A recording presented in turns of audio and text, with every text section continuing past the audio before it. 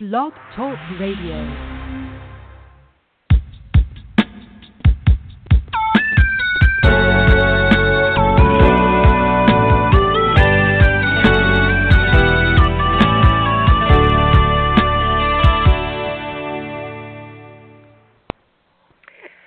Good afternoon, good morning, or good evening, depending on where you are, and thank you for joining Hope for Today. I'm your host, Naja E. Brown, and I want to say welcome to you all. Hope for Today is an outreach program of Yield to the King Ministry, and you can visit us at www.yieldtothekingministry.org. Today I'm going to talk about fasting and prayer. Oftentimes, congregations will call for corporate prayer and fasting during different seasons throughout the year. Seasons such as Lent, Advent, and sometimes even Pentecost. We are drawing very close to a 40-day period that some would refer to as Lent. And Lent is a time of repentance, fasting, and preparation for the coming of Easter, also known as Resurrection Day. It's a time of self-examination and reflection, a time for Christians to focus on their relationship with God. Now, traditionally, if you observe Lent, you intentionally give up something or abstain from something, which is seen as an act of sacrificing, or you may volunteer and give of yourself to others. This season of Lent, which begins 40 days before Easter, represents the time that Jesus spent in the wilderness, enduring the temptation of Satan and preparing to begin his ministry. This year, I'm really excited about this. I have been invited to participate in a 40-day congregational fast for the first time. And this fast is to begin on March 1st, Wednesday, which is also known as Ash Wednesday. The 40 days will end on Palm Sunday, the week before Easter and or Resurrection Day. There are some significant days that are also known as holy days that are worth mentioning. So Ash Wednesday is March 1st, Palm Sunday is April 9th, Good Friday is April 14th, and Easter and or Resurrection Day is April 16th. All of these days speak to Jesus' triumph over sin and death. So I have to say that when I started preparing to find out if God would have me to fast, to participate, and I asked myself, how would I respond? How am I going to respond to this invitation, this congregational invitation? I have to admit that I was more familiar with prayer, and fasting was a little more foreign to me. So I began to study fasting as a part of my mental preparation, and I asked God, I prayed and asked him to make it clear to me why I would fast, or maybe even why people choose to fast. And this is what I came up with. Fasting brings a sharp focus to the dramatic differences between our physical and spiritual natures.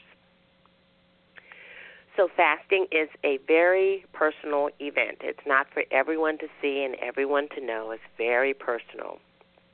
And in fact, in Matthew chapter 6, verses 16 through 18, Jesus instructed those who were fasting to not make it so obvious. Don't, show it on your face. Just fast it and make it a secret issue between you and your Lord. Fasting can also be from things besides food. So in 1 Corinthians, Paul is instructing a married couple who has chosen to separate. He's instructing them that their bodies don't belong to themselves, but they belong to each other, and as they're separated, don't deprive one another, and then to devote themselves to fasting and prayer. And then I also learned that Jesus does not require fasting as a part of Christianity. So we know that it's one of the Christian disciplines, but it's not required.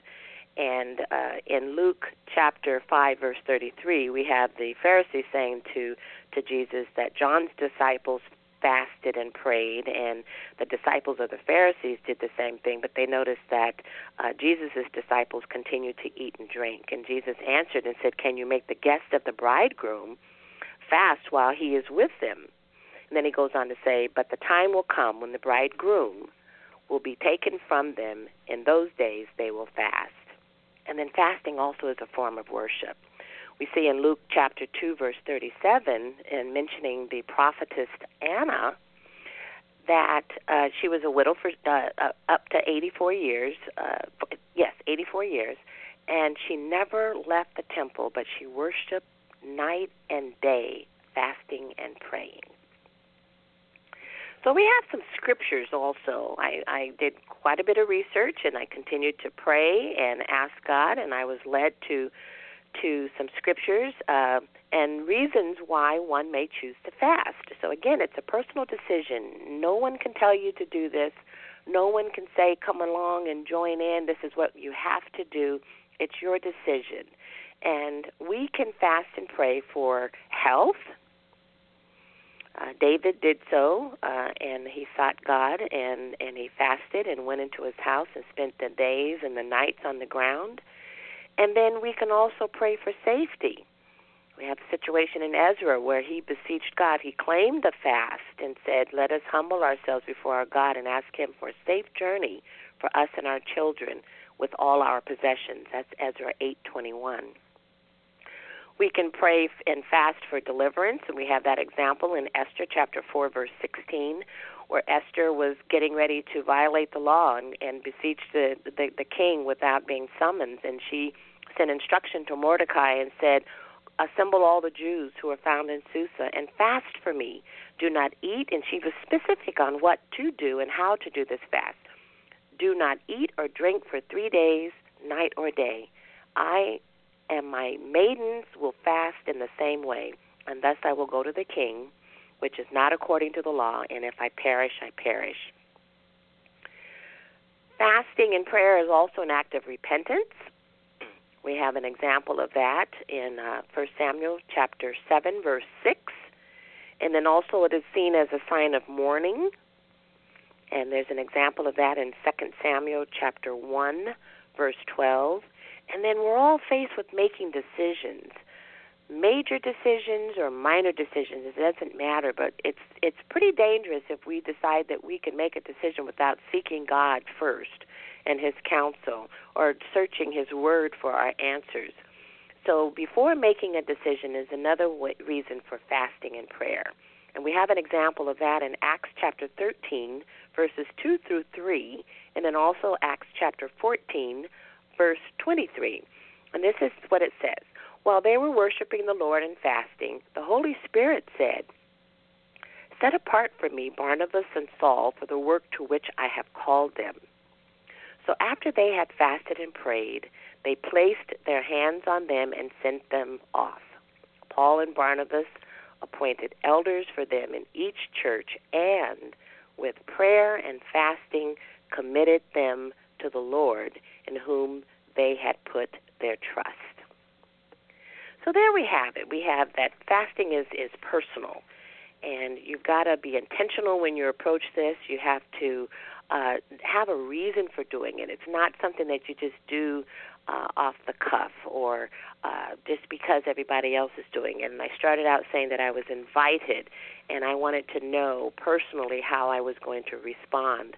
And so in preparing, emotionally and physically preparing for my fast, I thought, wow, I should go ahead and do this podcast and share this information with others. So next I had to discover what types of fasts are there.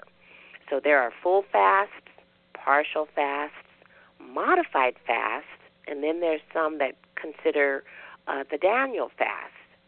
And these all range from abstaining from food completely, like I mentioned before, during a Lenten season, you might decide to give up a certain food. And then if you give up that food completely, you're drinking water, only water, and or water and juice.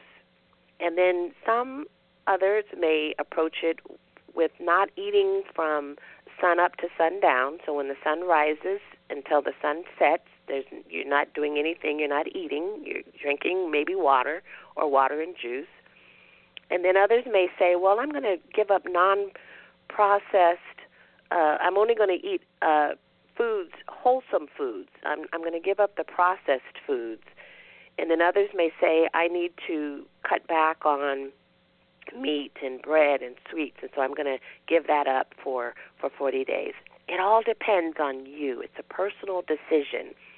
And I made a point to say that in the promotional material, that it is so personal because it's a time for us to draw closer to God and to allow Him to speak and for us to gain spiritual strength. It is not a time for others to know. And so with that, it's our decision. So it's really what God reveals to us. And I've been on this journey trying to come to a God-given decision as to how I'm going to respond by March 1st. So God reveals to us after we seek His guidance and direction, and then we must consider our overall health.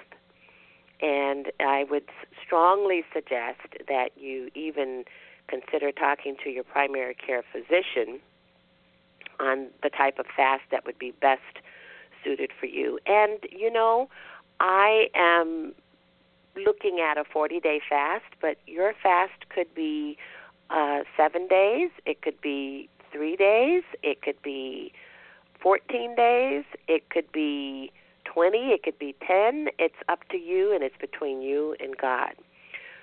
But the main thing is that we must prepare ourselves both spiritually and physically and approach it sensibly.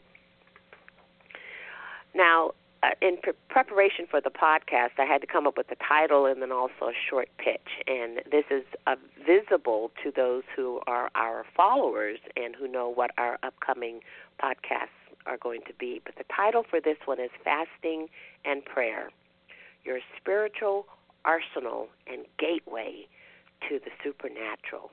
I believe that when we go into a fast and a prayer and we're seeking God, and it's for a particular reason, whether it is for our health, for safety, for deliverance, it's an act of repentance, it's a sign of mourning, or we're trying to reach or make an important decision, I believe that it unleashes God's supernatural power and it becomes more obvious and visible to us in our everyday lives.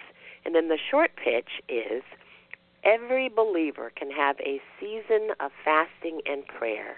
The key is just knowing when and if it is for you. And again, I go back to it's a personal decision. So in closing, I just want to recap. I want to say again that fasting brings a sharp focus to the dramatic differences between our physical and spiritual natures. Once I was pretty clear on the subject of fasting after I completed all my research, and I continued to pray, I came to know why I personally would begin my fast on March 1st, Ash Wednesday, and that I would fast for 90 days up through Palm Sunday. So my response to the invitation to join my congregation in this 40-day fast is, yes, I will do that. But I have a reason, and I have an understanding, and I've heard from God. So I pray that something was said today that has encouraged you, and that maybe even you were challenged to consider fasting and prayer as a Christian discipline.